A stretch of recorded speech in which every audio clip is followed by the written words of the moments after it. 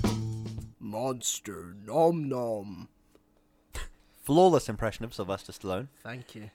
I just had to put my lip as far away from my face as possible. Down. What does that even mean? Yeah, his lip is always slanted to the right, and he's like, "Don't worry about it," like that. Sylvester Stallone. I guess his lip is slightly odd. It's Yeah, it's exaggerated, Lois. It's exaggerated. He has very long eyebrows. Okay, now that we've got that out of the way, what's going on today, Dan? What's happening? Yeah, well, we're back, and it's the 86th episode of Shouting Into the Void, trademark.gov. And we're gonna... number one, we have not trademarked it, and number two, we are not affiliated with the British government. Or any government, actually. We are affiliated with the independent zone of Rojava in northern Syria. What? No, we're not. What the fuck is that? It's a libertarian socialist sort of commune. I see. And they're not as bad as they sound. They do sound very bad. You're not selling me. How are they bad? You should look. Obviously, in terms of political experiments, they're actually quite good. Sorry, hang on. Sorry, your way of introducing me to this group of people is you sort of.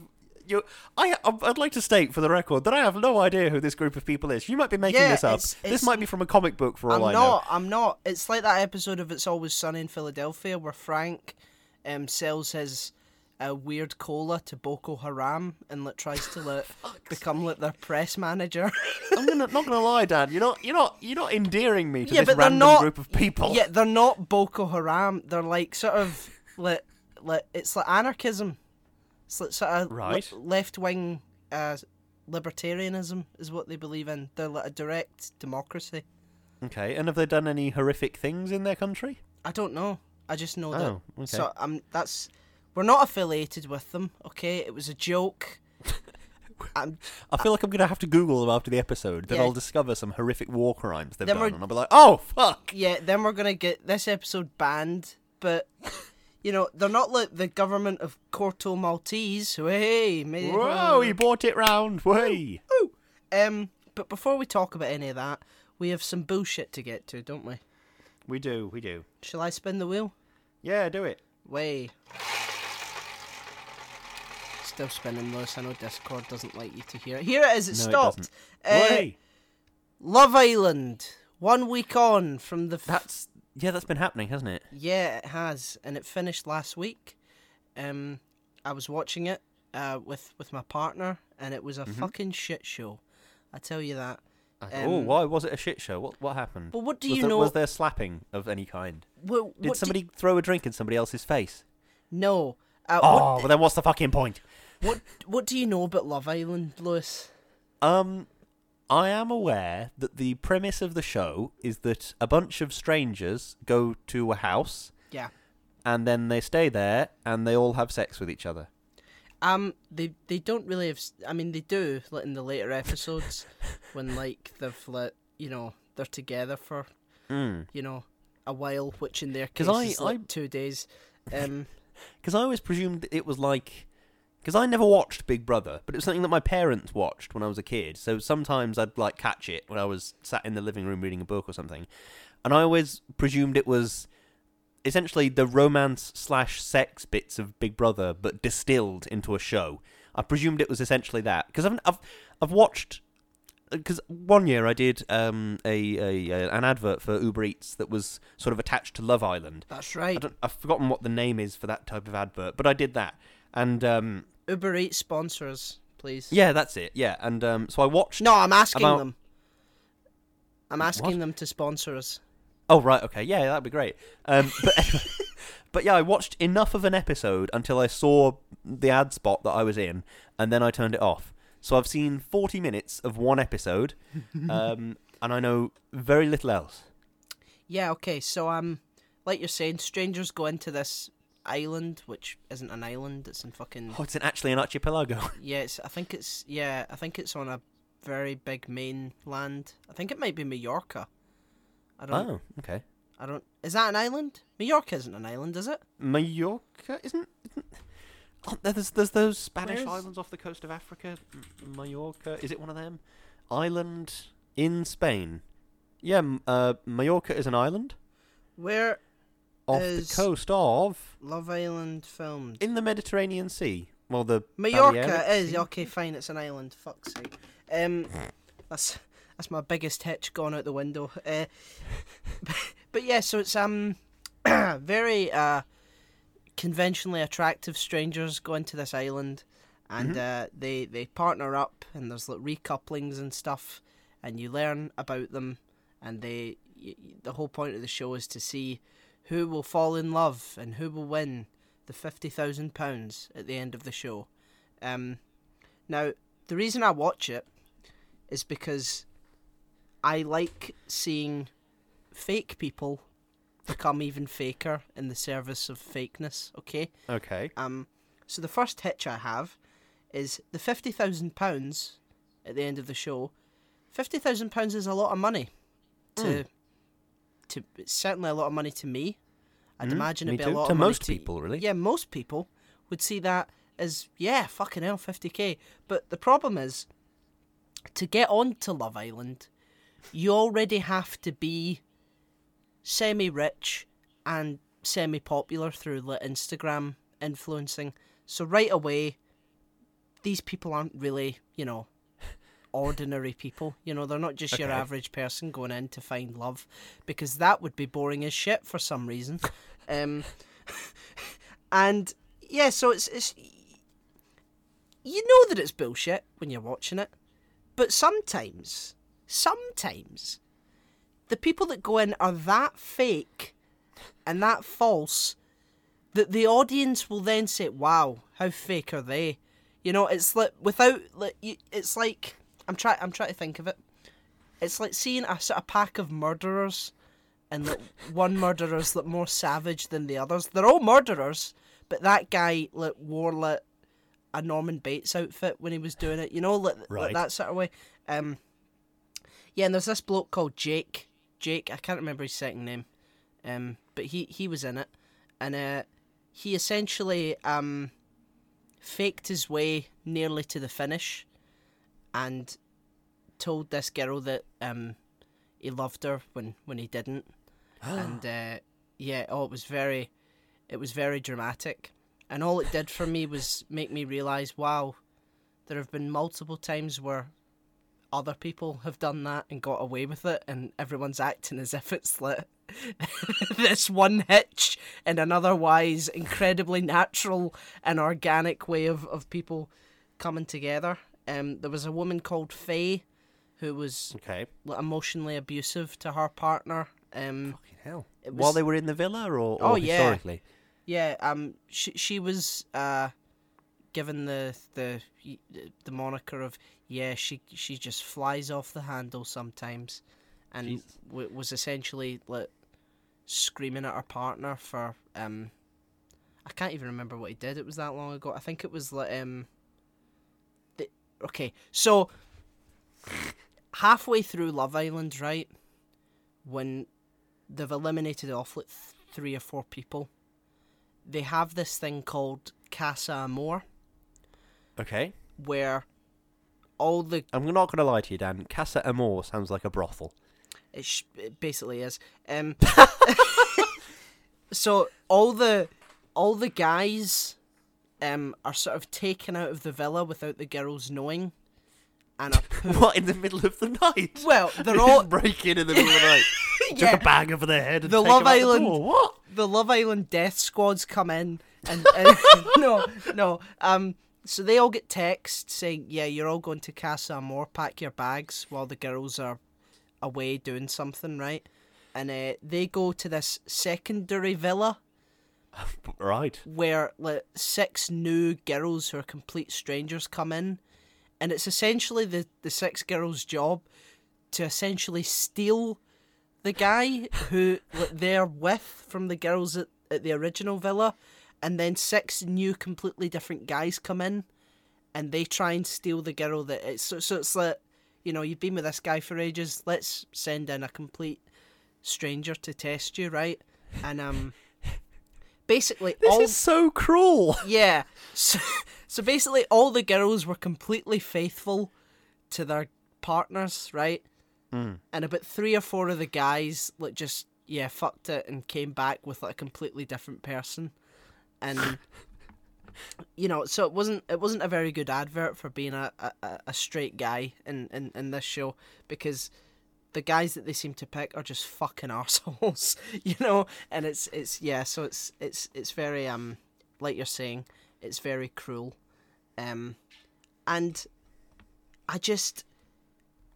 I liken it to a smoking addiction, this show, because you watch it once and then you're like, oh, I'll watch it again, and then you watch it again and you watch it again and you watch it again, and by the time you get to the end of the show, 2 people that you know virtually nothing about, but you think you do because you've seen them for 2 days together, are competing over a 50 grand prize. And that show where you can steal or share the money? Balls. Yeah. Well, that's essentially what happens at the end of the show. And no. Yeah. Even after all that, you have. Oh my god. After all that, you have to sort of. So, has this person been a big fucking liar the entire time, or will you share the money and keep it together? Or will one of you steal it and the other goes home with nothing? Or will you both steal and no one goes home with anything? And fortunately this year, the guy didn't steal and they shared it, and it's all love and all that. I see. But, the ratio seems to be that they break up within 2 weeks of Love Island the show being ending. over. Yeah. So, I can't say I'm surprised. Yeah, so it's just this weird sort of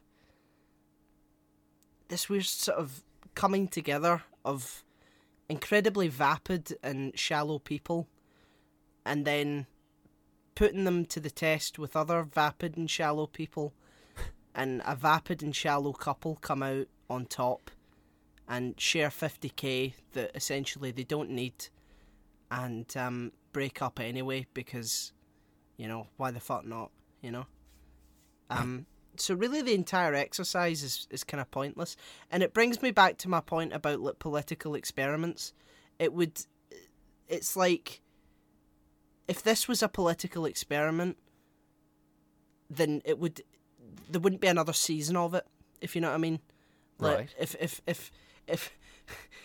If Love Island was a way a country was set up, it would have collapsed and we would have tried something else. But because it's a TV show, they keep bringing it back every single year. And I would also like to add that multiple people have died because of this show.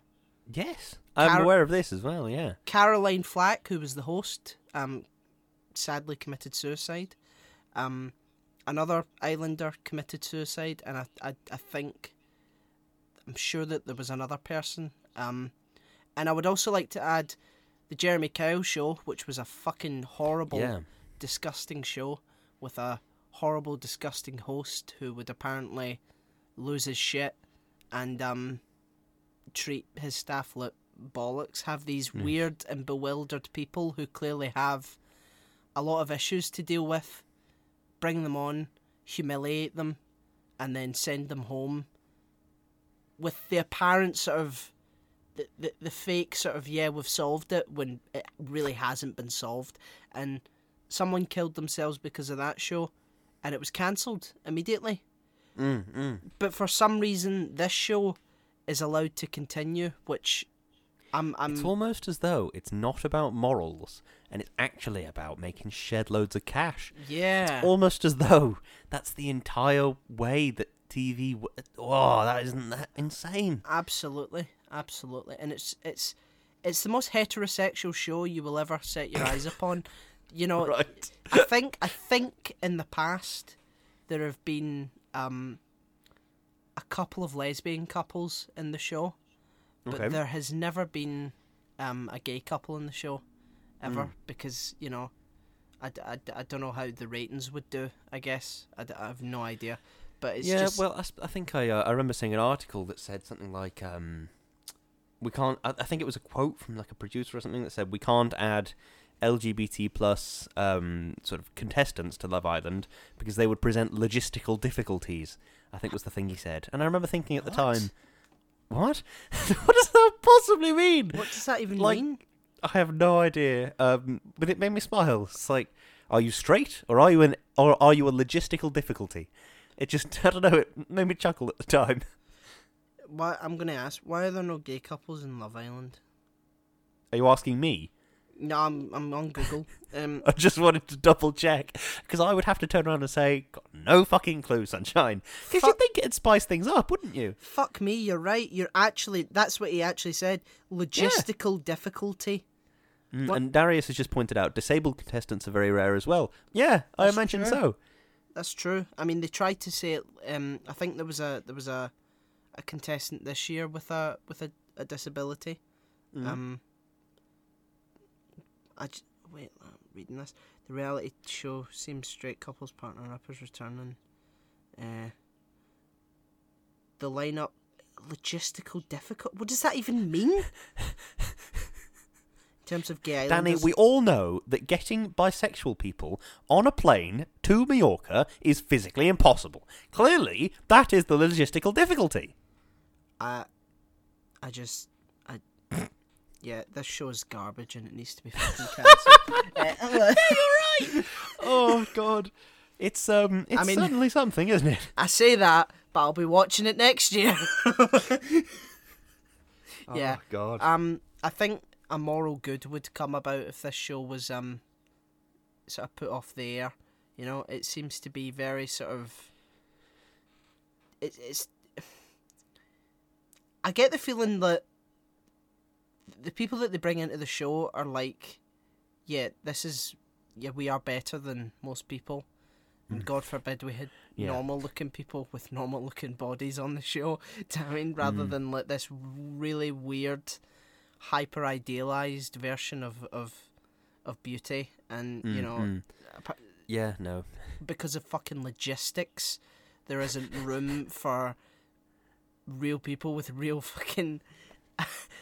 emotional needs that are just, you know, it's like I don't get it. The other thing I always think about, I do think about this logistical difficulties bollocks is surely it would I remember this is tangentially related, but I'll bring it back around. Just stick with me. For a very long time, you know RuPaul's Drag Race? Yeah. For a very long time, they didn't have any contestants on the show that were either assigned female at birth and went on to become drag queens, or were trans women and went on to become drag queens, or trans men and went on to become drag queens. Yeah. They simply just didn't. And RuPaul always was like, well, it's just, you know, it is what it is, you know. It's sort of, I think, I remember actually, now that I've said that out loud, I think he might have made some fairly horrible comments, which I can't remember well enough to quote, but... Yeah. It was always a thing that was sort of a black mark on the sort of reputation of the show, which was so brilliantly diverse in a lot of ways. And it's like, well, can't you do a bit better? Can't you just go that extra couple of yards? And they just never did. No. But I've forgotten where I was going with this. No, I mean, it's see when people say, yeah, we don't really have sort of trans men on the show, it just says to me. Well, I remember now. You mustn't think that trans men are men. Then, you know, that's the sort of weird feeling I get. It's like, well, why are you othering men? Precisely. It's just men that you want on the show. Why are you making it about being trans or not? You're you right. know. But what I'm trying to get round to now in the end is I remember seeing this. I think it was a YouTuber. Who sort of does not commentary on Drag Race. That implies he watches it and talks along at the same time. But he was talking about Drag Race, and he spoke and he mentioned, personally, I think it'd be a good thing to have trans contestants on Drag Race, because not only is it obviously the extra representation, but it also allows you to see more interesting interpersonal sort of conflicts and developments, because you're having more interesting and more sort of, what's the word? You're having just, in terms of sheer number, there will be more variables in the people that are in the room. Yeah. So even from a TV production standpoint, that's just a good thing. Yeah. Because if you have a Love Island house and a Love Island House 2.0, Casa Amor, if you fill these houses with people of varying sexualities, varying everything, then that's just good from a TV point of view, because it will, there's no doubt, it will result in more surprising television, which is what people watch reality TV for. Is the surprise, is the suspense, is the, oh my god, would he actually say that out loud? Oh my god. Yeah. You know what I mean? That's what people watch it for. I mean, so, there does see what I'm getting at? I do, and I completely agree with you, but I do think that there's a really sort of fundamental sort of heteronormative strain amongst reality television. Yeah, I do agree. Yeah, whether it's Towie or Made in Chelsea or Love Island or stuff like it's like I don't know exactly who it's tailored to, but see if it's tailored to young people, like that's the sort of big figures, then you could definitely, like, I'm just thinking like from their sort of profit greedy soulless minds now, then you could definitely market it in that sort of way. But if it's like middle-aged people that watch it, I guess there's going to be less of a sort of tolerance. Yeah. And that's probably why it hasn't happened. Which it's is like that horrible thing that Moffat said about casting a female doctor. It's not just for your sort of left-wing liberals, it's also for your Daily Mail readers. Yeah. Like, oh, well, thanks, Stephen Moffat. Yeah, H-Bomber guy said, well, thank you for admitting that there's a correlation between not liking a woman as the doctor and a Daily Mail reader. Darius has just made a good point. I hate heteronormativity, such an old-fashioned thing. It is an old-fashioned thing. It really is. Because, I mean, well... Oh, not really. I'm about not. I'm about to get up on my high horse. I was just about to get onto the rant that I think you were about to get to. It's not an old-fashioned thing. In ancient Rome and ancient Greece, and people didn't really give a shit about sexuality. There was like in ancient Rome. I think ancient Rome. I always conflate the two because I'm a forgetful idiot. But it's I remember thinking there's something like there were even sort of common parlance terms for things like being a top or a bottom, and things like what's the word I'm looking for now? People just thought, oh, this is a beautiful person, regardless of their gender, their sexual orientation. This is a beautiful person that I want to be with. Yeah. Like there was this fascination with the human form and all its sort of complexity and everything. Absolutely. And so being not necessarily bisexual in a modern sense, but in a more of a, I just don't really care about the gender of the person I'm having sex with. That was sort of a more sort of ancient point of view of it all. And the same went for ancient Romans, who were by and large, I think that was covered in the episode of Doctor Who you were in. They briefly mentioned something about most ancient Romans are bisexual. And Bill was seen as weird because she only likes women, and they were like, oh, okay, I mean, sure, if that's your thing. And it's sort of but then it's sort of with the rise of sort of bizarre sexual stress. That's the only sort of term I can think about it, of sort of focusing in with like a laser on sort of like puritanical lifestyles, and you must forego. I blame Catholicism. Yeah, exactly. So do I. It's a very Catholic, very sort of like those people from Blackadder. Where it comes round and they do like just raw turnip for dinner. I've completely forgotten what religion they're supposed to be. It's a puritanical sort of Catholic sort of nonsense. Yeah. Of like, no, we have to just laser focus on the things that make us happy and remove them to cleanse ourselves of the original sin and all that utter bollocks. Can I also say as well, in Rome, you were either a Roman or a barbarian, and they gave as much of a shit about race as they did about like eye colour.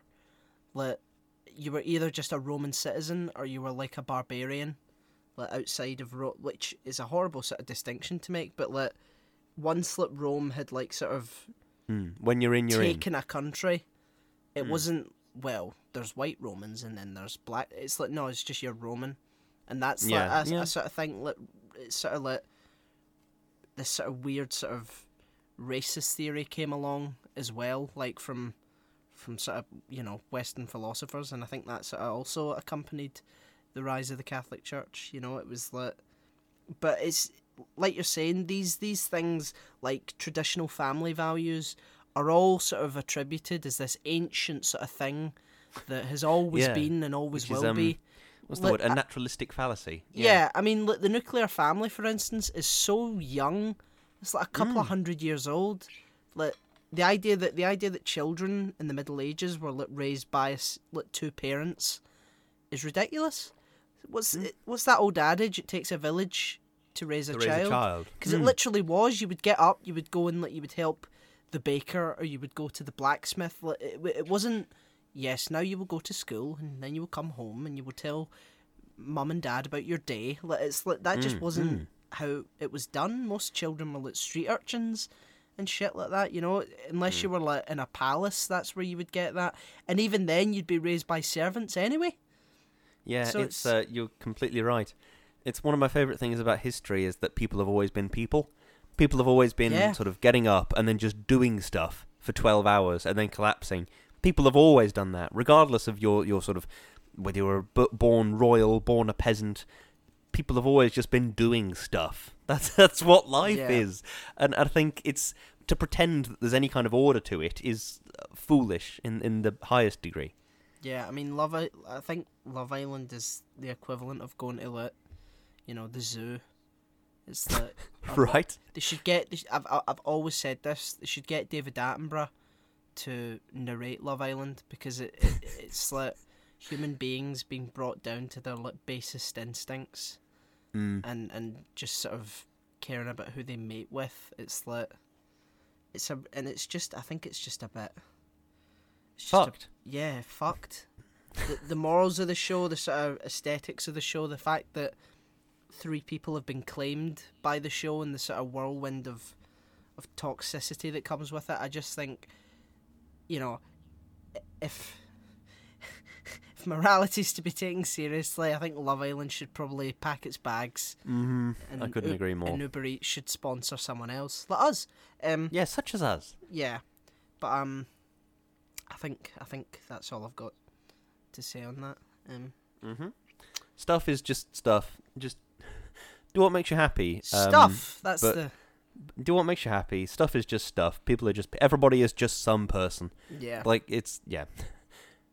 One partner is really a human thing by society. Yeah, true. Like monogamy isn't even. We can't even take that for granted as being a sort of incredibly traditional thing. Because everyone was fucking everyone. It wasn't. Yeah.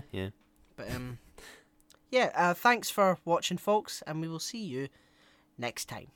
Indeed, we will. Thank you and good night. Episode 86. The Suicide Squad, not the, not to be confused with the Suicide Squad. Suicide Squad in 2016. This is the Suicide Squad. It is, yes. And it's starring Margot Robbie, Idris Elba, John Cena, Joel Kinnaman, Viola Davis, Michael Rooker, and there's some other people as well. Yeah, there are other people there. Peter They're Capaldi's dotted around doing stuff. Yeah, he's good. Yeah, he's a good guy. So do you have an opening statement, Lewis? I have 2. So prepare your body for this, because it will disintegrate you through the sheer majesty of my words. I'm prepared. Fuck, I don't care about this movie. That was my first note that I wrote down in my notes, and I thought it deserved to be my opening statement, because it was quite apt about how I felt going into this movie. Wow. Because I remembered 2016 Suicide Squad, and I thought, God, that was shit. And I thought, a lot of these DC films have been shit. Therefore, I don't really care about this one. If it's good, if it's bad, I don't give a shit. Turns out it's actually quite good. It is. My other opening statement is, this is Katana! Her sword traps the souls of its victims! I'd advise not getting killed by her! Oh, God. The best line in cinema history! I really like how they sort of made a joke about that, when it was like, this is, what's Idris Elba's character's name? Bloodsport? This is Bloodsport. He's an orphan, and his father died when he was very young, and he became assassin ever since, and his hands are registered as deadly weapons. This is Peacemaker. He's an assassin. His hands are registered as deadly. So I really like that. A fun, well-paced, gory, absurdist film that really seems to get what the original film should have been. Snarky, irreverent, and rebellious. Really enjoyed this one, folks. See you next time, bitches. And that's the end of the podcast. Have we got some shilling to do? Yeah. It's a good film. I liked that they wore Crocs in this film, We're going in with the hitting hard on the important aspect of the story, which is the fact that there were Crocs in this film. Crocs, which are the ultimate type of shoe. I'm a big fan of Crocs in any form they might take. Big fan. Big fan. Big fanny. But not you. Oh, Crocs as a concept? Just the guy who made Crocs. Mr. Croc. Mr. Croc. Croc is shit. Come on. I deserve a round of applause for that. Fucking hell. You ready? Here's your round of applause. Go on. Whoa! There you go. Whoa. Listen to the people scream. Creepy Room questions. The introduction of characters are so much fucking better than... Oh, it's a damn sight better than, literally Christ. having words rolling down the screen. Oi. Harley Quinn is a doctor, and she's crazy now. Okay. I like the idea of characters like reacting to each other and actually engaging in conversation that doesn't feel forced and rushed, because Slipknot, the man who can climb anything. Oh god, that's a superpower. Like you've got Pete Davidson going, "Oh shit, is this thing a weasel? What the fuck?" That's good. Yeah. That's smart. That's because I still don't know what it is, but it's it gets you sort of endeared to he's harmless. I mean, he's killed 27 children, but I did enjoy that. I enjoyed the sort of organic feel of all the dialogue, which is obviously always a lovely thing. I also enjoyed Sebastian the Rat.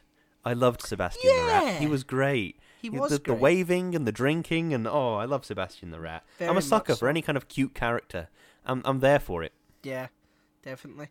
The way that they sort of used the characters on the plane in the first shot as like a distraction was really smart. Yeah. I thought a distraction for the audience as well, really. Yeah, because I was like, Jesus, where's Idris Elba and John Cena and all that? And then it was like, haha, distraction. Which makes sense, because it's almost like because Captain Boomerang, who was in the original, was killed, and it's almost as if to say, yeah, we're not doing it the same way anymore. We're not doing it the way that didn't work. We've got a better way of doing it, because the way we were introduced to a lot of characters in the original was on one of those plane helicopter things, and I think it might have been the exact one, just with red lighting. It was that sort of, which hints to them being killed, which is quite smart as well. But yeah, it's very clever to sort of get that way of doing things out of the way. It's like, no, we're going to do it a bit better now. I also liked that a lot of the characters are sort of missing, presumed dead. Sorry, that's a very strange way to put it, but the thing I'm trying to get at is I like that in the original they said, what if Superman comes back and turns out he's actually really evil now? Who's going to stop him? And then they said, well, Will Smith and his mates, they're going to stop Superman.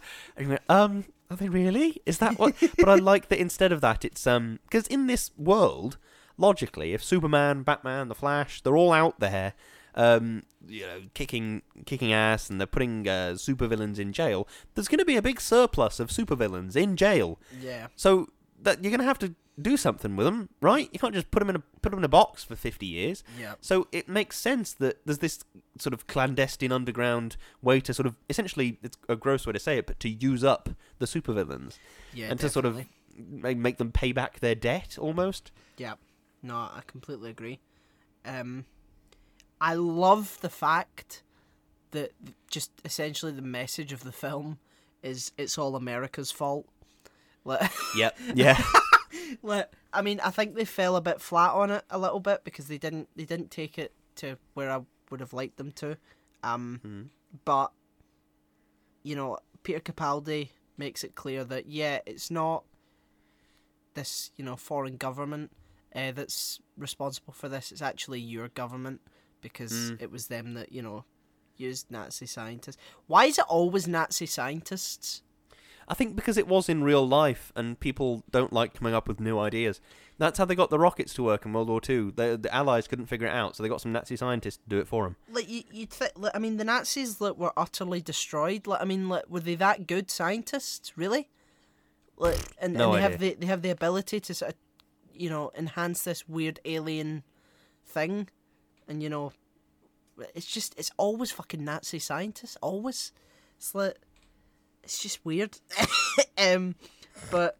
I like that the villain is an undeniable cunt. I quite like that Peter Capaldi in this, his character, Dr. Bizarro, or what's his fucking name? The Thinker. He's an undeniable cunt. Yeah. There's no redeeming qualities to him. Because, I'm going to say it, Dan, I've had a fucking enough of grey villains. I've had enough of a villain being like, oh, I'm doing things, oh, but actually maybe I was good all along. Because, well, that's not grey. Well, exactly, yeah. That's the villain I've had a problem with. Is the sort of Severus Snape, grey villain? I'm doing inverted commas. Grey villain. The idea of, oh, I've been doing terrible things, but was it for a good reason? Oh, I don't know. Oh. And because grey villains are great, but that means that people that can't write grey villains like to try and write grey villains, and then fuck it. And that really annoys me. So I like that we've just had a villain that's just a massive twat. Yeah. It's like there's a bit definitely. where what is it, Starro, one of the Starro zombies said, oh, he had his way with me. And there's like a reaction shot of the Thinker, and she goes, well, like he just sort of shrugs and smirks a bit, like, well, can you blame me? Jesus. Yes, I can. Yeah, what the fuck? It's nice to have a villain that's such a bell end. Yeah. No, I completely agree. And it makes sense because of his massive intellect and the light bulbs coming out of his fucking head or whatever. Yeah, that was weird. Yeah, a little bit. But he does just come across like an incredible dick, and he's a mixture between Rick Sanchez and like the Doctor. That's what the Doctor could have been, Lewis. Under if Doctor Who was under my control, I would have made him this really weird inventor that fucked aliens when no. Good show, Dan. Shit. Yeah, I'd make the Doctor say fuck. That would be my first. Fuck! That'd be the first thing he'd say in his new Regeneration. If I was showrunner, is the Doctor would say fuck. Yeah, it would come out the TARDIS, see the big dinosaur in London. He'd be like, "Fuck! It's a dinosaur!" Oh god. I like that the Thinker, when they grab him in the nightclub, or what is it? It's a gentleman's club, isn't it? When they grab him, he doesn't protest. He doesn't put up a fight, because of course you wouldn't. He's no. I don't know how old Peter Capaldi is, but they sort of, like, he's been working in an underground lab for 30 years on some obscure Black Ops horrible thing. So he's not in a fit state to like start having a fist fight with John Cena. Yeah, do you know what I mean? I like that he sort of looks around and goes, well, I'm not going to have a fist fight with any of you. I'm not. There's no point. There's no point in me doing that. So I'll just looks like I'll just come with you then. Yeah. He's just willing to go along with it, because of course he is. I completely agree. I really think that Amanda Waller is a great villain. I disagree. Oh, go on. Viola Davis is a very skilled actor, and Amanda Waller is dull. I find nothing interesting about Amanda Waller. She's just a person that does things. I just don't get it. Maybe it's me not quite reading enough into the character, but I feel like I just don't get it. Like, is she meant to be like a morally grey person? Is that what it's meant to be? Is she meant to be sort of what's what I'm looking for now? Is she meant to be interesting? Because I don't find her that interesting. She's just kind of does stuff, like I say. I think that she's a great sort of personification of American imperialism. Yeah, I suppose so. And I actually think that she was a better villain in the first film, because in the first film she wasn't afraid to get her hands dirty, and just let people who knew too much. She just absolutely just killed a room of people, and yet in this one she was fucking knocked out by a golf club. It was a bit weird. Go on, sorry. I thought that Amanda should have been the main villain and not Starro, and Starro could have been like this misinterpreted thing and like misunderstood. Which they kind of tried for, but didn't quite nail it. Because it's, I was happy floating through space, but, well, then why did you want to conquer a city? Yeah, the two goals don't really conflate.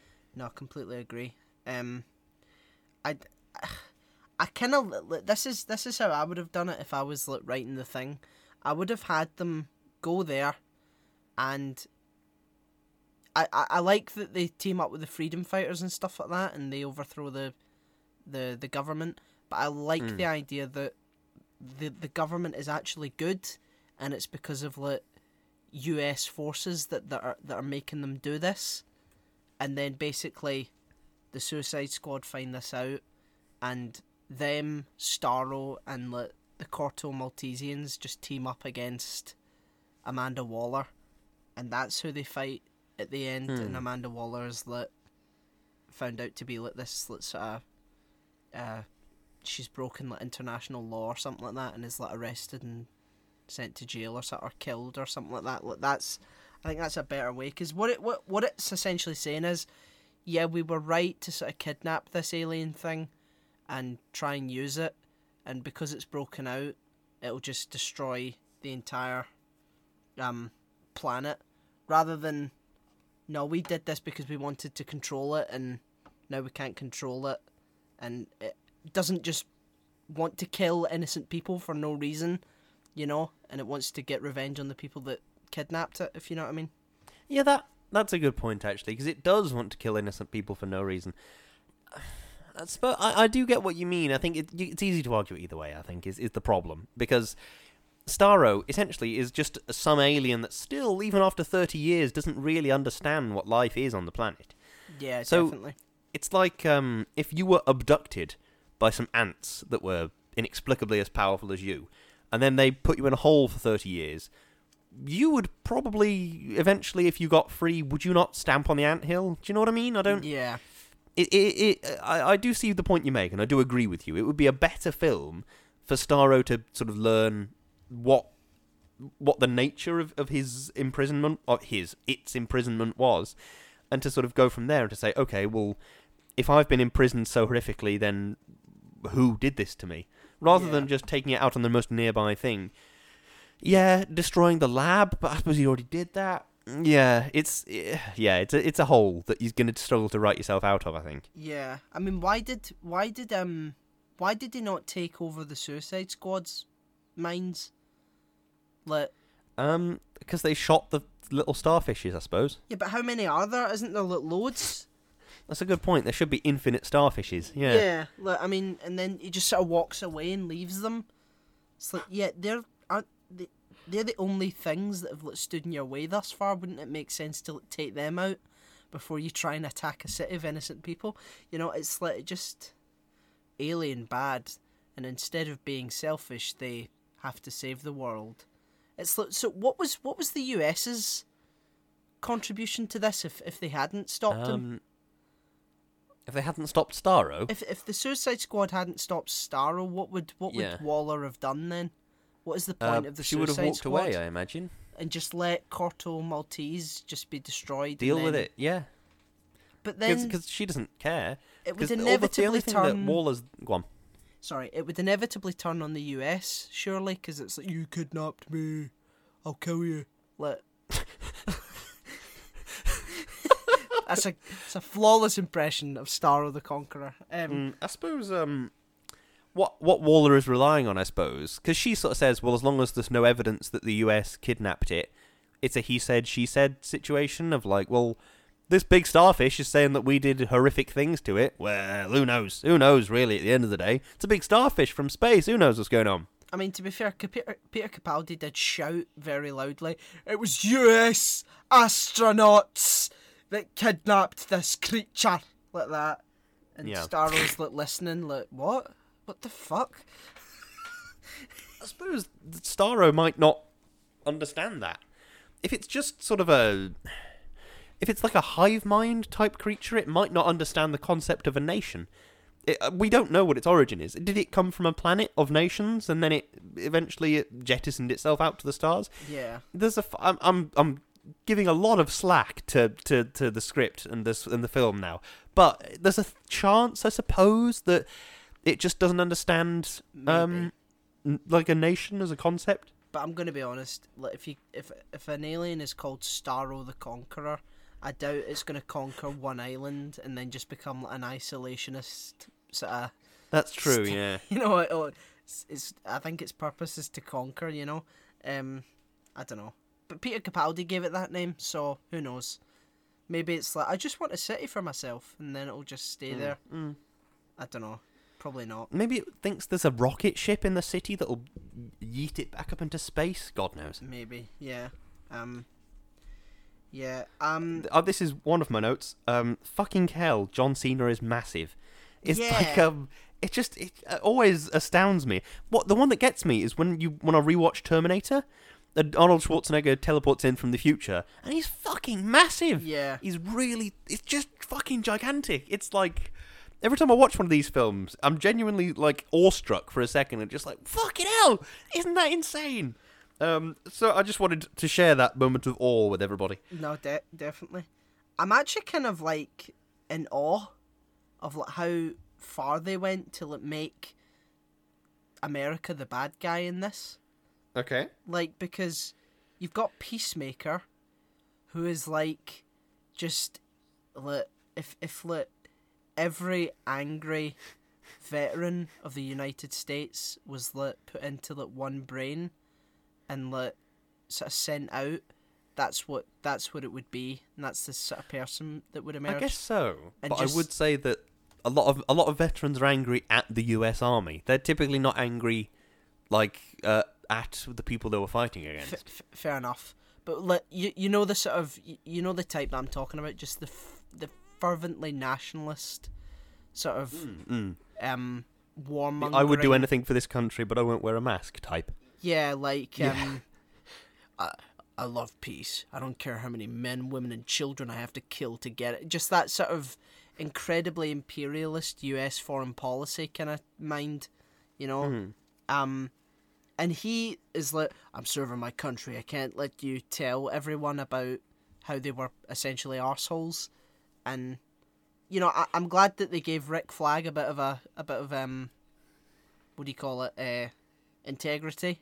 It's like, I did this to serve my country, not be its damn puppet, and tried to, like, actually, you know, hold his regime accountable for the shit that they did. And just, I just want that normalised. I want the US government to be the villain of films, to be normalised. Because I completely agree. It's just fucking, it's always like, and then the US comes and saves the day. Yeah, the US comes and defeats the evil terrorists and stuff like that. It's very sort of, we've had a lot of like pro-American war hawkish propaganda for a lot of years.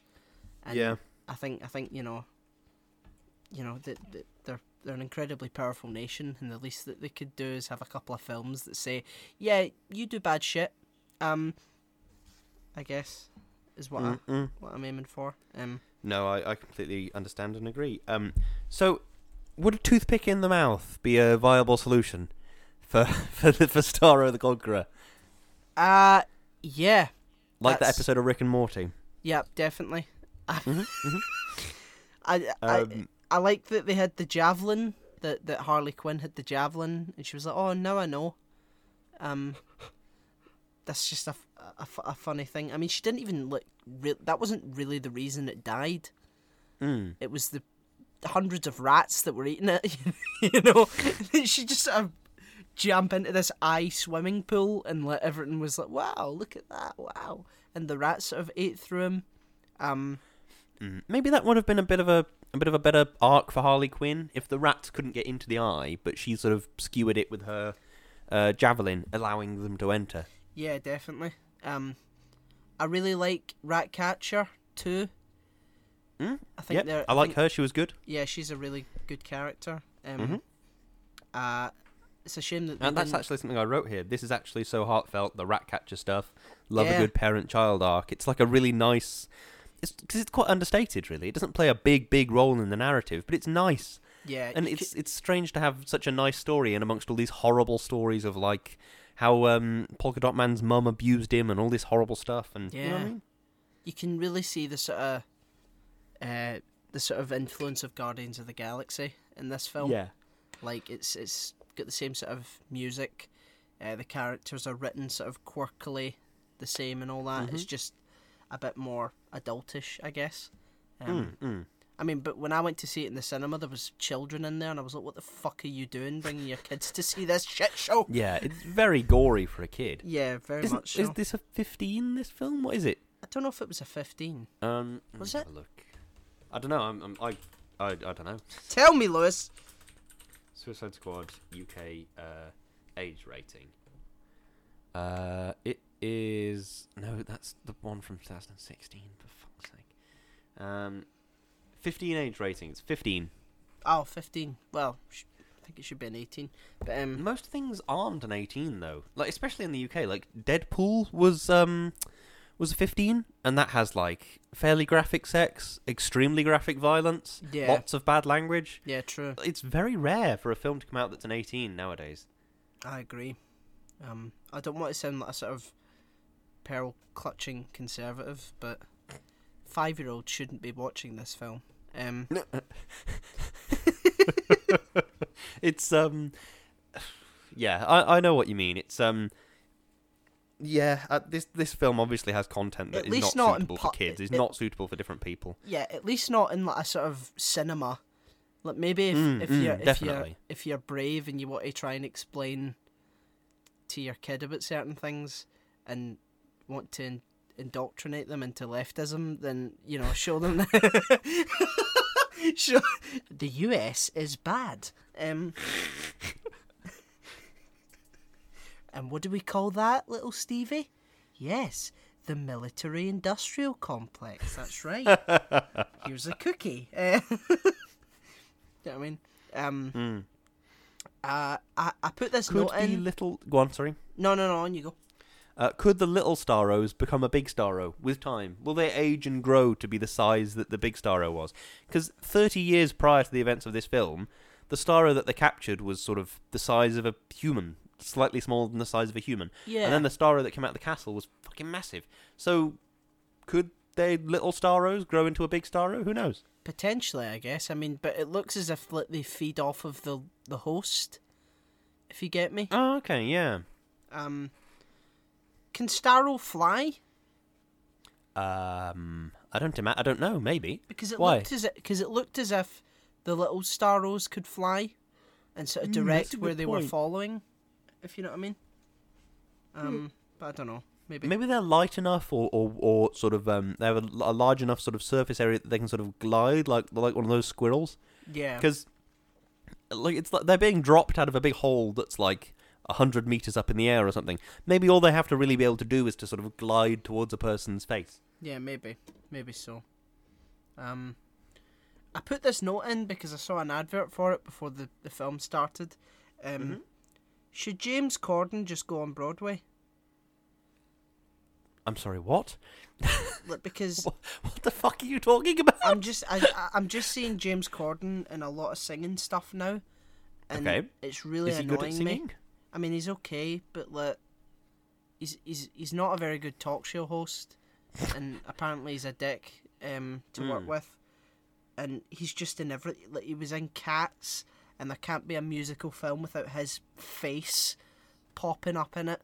He was in Trolls, wasn't he? Yeah, he played, I'm sick of seeing him. One of the guys in Trolls. I'm sick of seeing his face.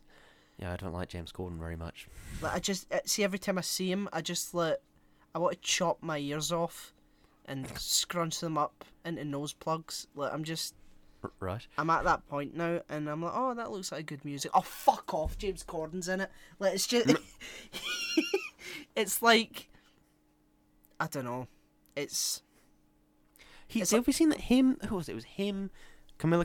I never know whether it's Camila Cabello or Cabello or. I think it's Cabello. Camila Cabello and Idina Menzel. They stopped traffic in LA. I think they were promoting the new Cinderella movie that's coming out. Yeah, that's what it was. Dressed up and they were like a flash mob. Yeah, he was in that, and I was like, why is he in this? Why is he in every film? I have literally no idea. People seem to really like him. People seem to think he's charismatic and charming and funny and interesting. Why? And I just don't find him to be any of those things. Why? He's not. Mm-hmm. Yep. He wrote Gavin and Stacey, which was good, but like, other than that, like he's like, what is he doing? I'm sorry, James, if you're listening to this. See if we like make it one day in terms of like acting, and we like, you know, and then he invites us on his dog shit chat show. Like, no. I can't tell whether I'm gonna stick to my guns and say, James, I really think that you're a worthless entertainer, or am I gonna be like, James, it's so nice to be here. Thank you for having me. Haha. I think I just wouldn't go on it. It's like how I think it was Ewan McGregor was going to go on Good Morning Britain a while ago, and then he discovered that particular day that he was going to go on, Piers Morgan would have been hosting. So I think he said, no, if Piers Morgan's doing it, I'm not doing it. Well, so I don't think he's as bad as Piers Morgan. No, very few people in the world are as bad as Piers Morgan. Yeah, but Piers I certainly wouldn't do an interview with Piers Morgan. Yeah, I think I would. Really? I'd do an interview with him. Like, I mean, it depends what he wanted to talk about, obviously.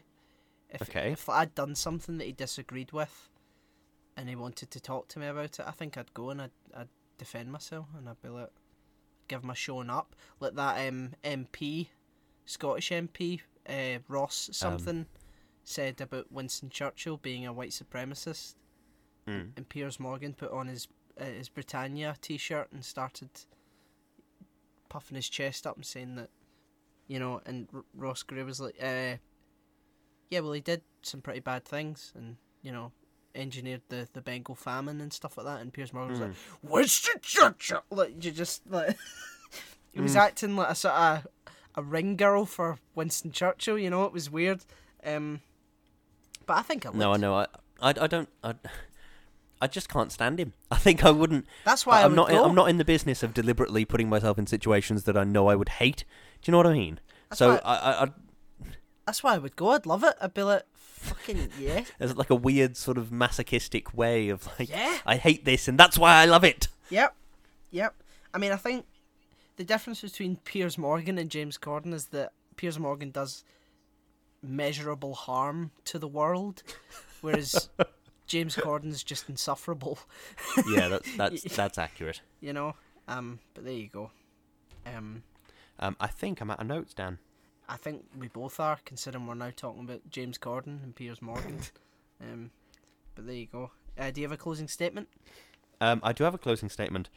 Much better than I expected it to be. I expected it to be mediocre and sort of potentially a bit crap. It was actually pretty good.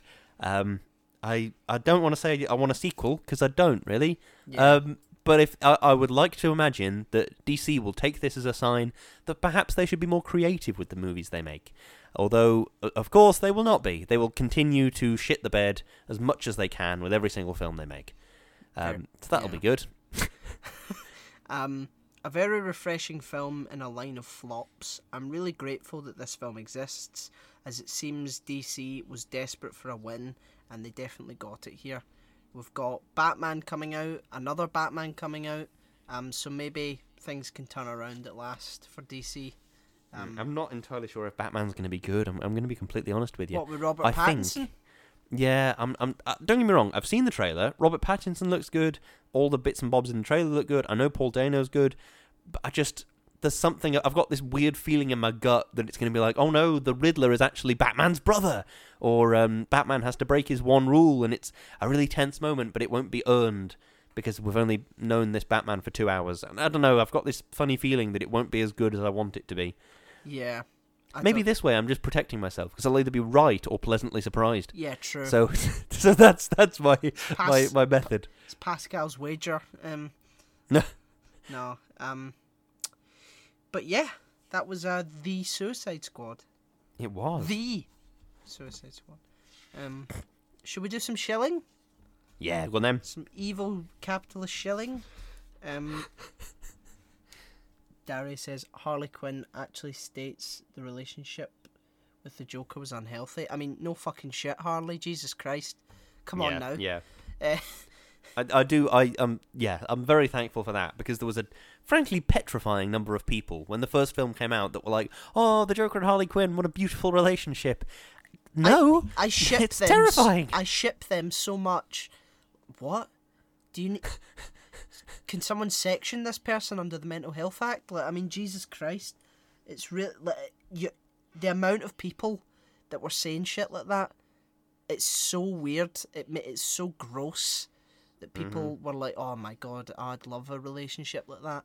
I'd be like, I really hope, I pray that you never end up in a relationship half as bad as that one. It's like this weird idealism of just toxicity. It's everywhere. It's in Love Island. It's in the Suicide Squad. It's in Piers Morgan. It's in James Corden. Oh, fucking hell. We're fucked, Lewis. We're fucked. We're never going to solve climate change at this rate. Wheel of Linktrees. Lewis's Linktree is linktr.ee/Lewis_Brindley. Mine's is /O'Hiram. And the podcast is /Shouting Into the Void. There you will find our socials, our Instagram, our YouTube. So go have a look. Give us a like, a follow, subscribe, click the bell, all that shite. And see what you like. Indeed. We have a PayPal donate button, so anything you can spare, anything at all would be greatly appreciated. We also have Patreon. And we want to take the opportunity, as we do every week, to thank our wonderful, wonderful patrons. Chloe. Thank you. Darius. Thank you. Peter. Thank you. Aditya. Thank you. Richard. Thank you. Natalie.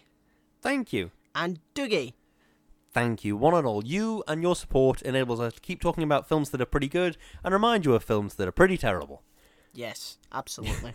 Hey Dan, do you remember that Suicide Squad film from 2016? Oh, that was terrible. That was shit. Did we ever do an episode on that? No, I don't think we did, you know. Maybe we should. Yeah, maybe we should. One day. It's on the list. I mean, we've basically said as much as we can about it because we don't stop talking about it. We also have merch on Teespring and Redbubble. We sell tote bags, jumpers, t-shirts, mugs, stickers.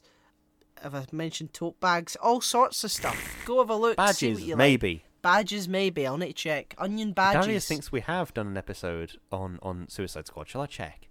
I don't think we have. I don't. I honestly. Oh, for fuck's sake! I honestly don't know. I think Carry we on, did, and I'll Google it. I think we did Batman v Superman, but I don't think we did. We did, yeah. I think we we did the Ultimate Edition. Oh, I can't fucking remember. Media Library. Will it be there? My podcast. It might be. It'll be on YouTube, won't it? Oh yeah, good point. Here we go. Suicide Squad. Nope. No, we haven't. What, episode 51, Suicide Squad? God, there's 87 episodes in here. I don't think so, no. Did we do Batman v Superman? I haven't seen Batman. Oh, we did. We did. It's Void 22. For what? Sorry, Suicide Squad? Yeah, and then we did Batman v Superman. The more you know. Oh, do you remember back then, Lewis, when our audio was shit?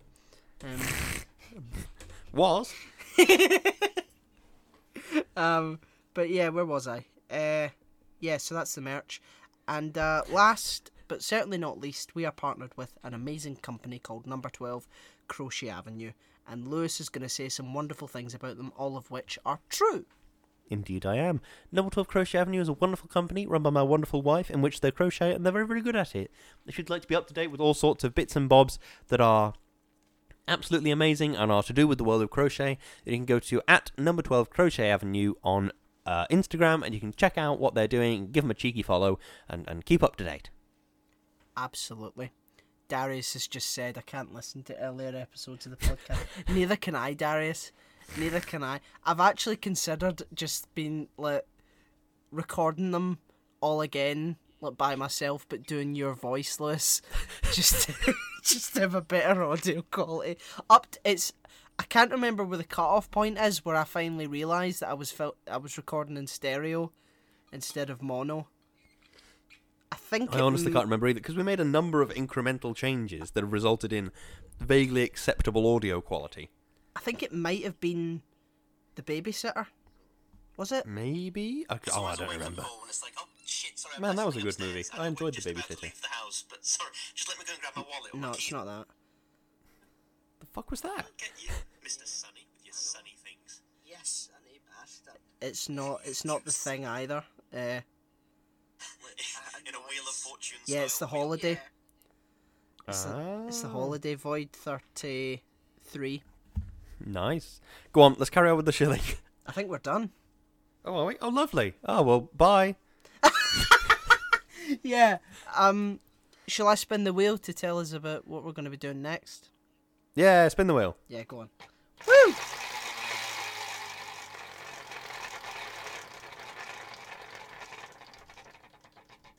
The Iron Lady. Yeah. Wonder if it's anything like Iron Man. Yeah. Just Margaret Thatcher showing up in a fucking dustbin, flying about, stealing people's milk. Yeah. But yeah, so we watched it when I was at Lewis's, and it was pretty interesting. Meryl Streep gives an amazing performance, but I'm not going to go into my notes because otherwise we won't have anything to talk about next week. But yeah, so there's something to look forward to there. We're getting ever closer to Void 90, and we've got some exciting stuff for that. So yeah, we definitely. But other than that, I think we'll have to love you and leave you. Indeed. Thank you very much for listening. We will see you next week, and goodbye. Goodbye.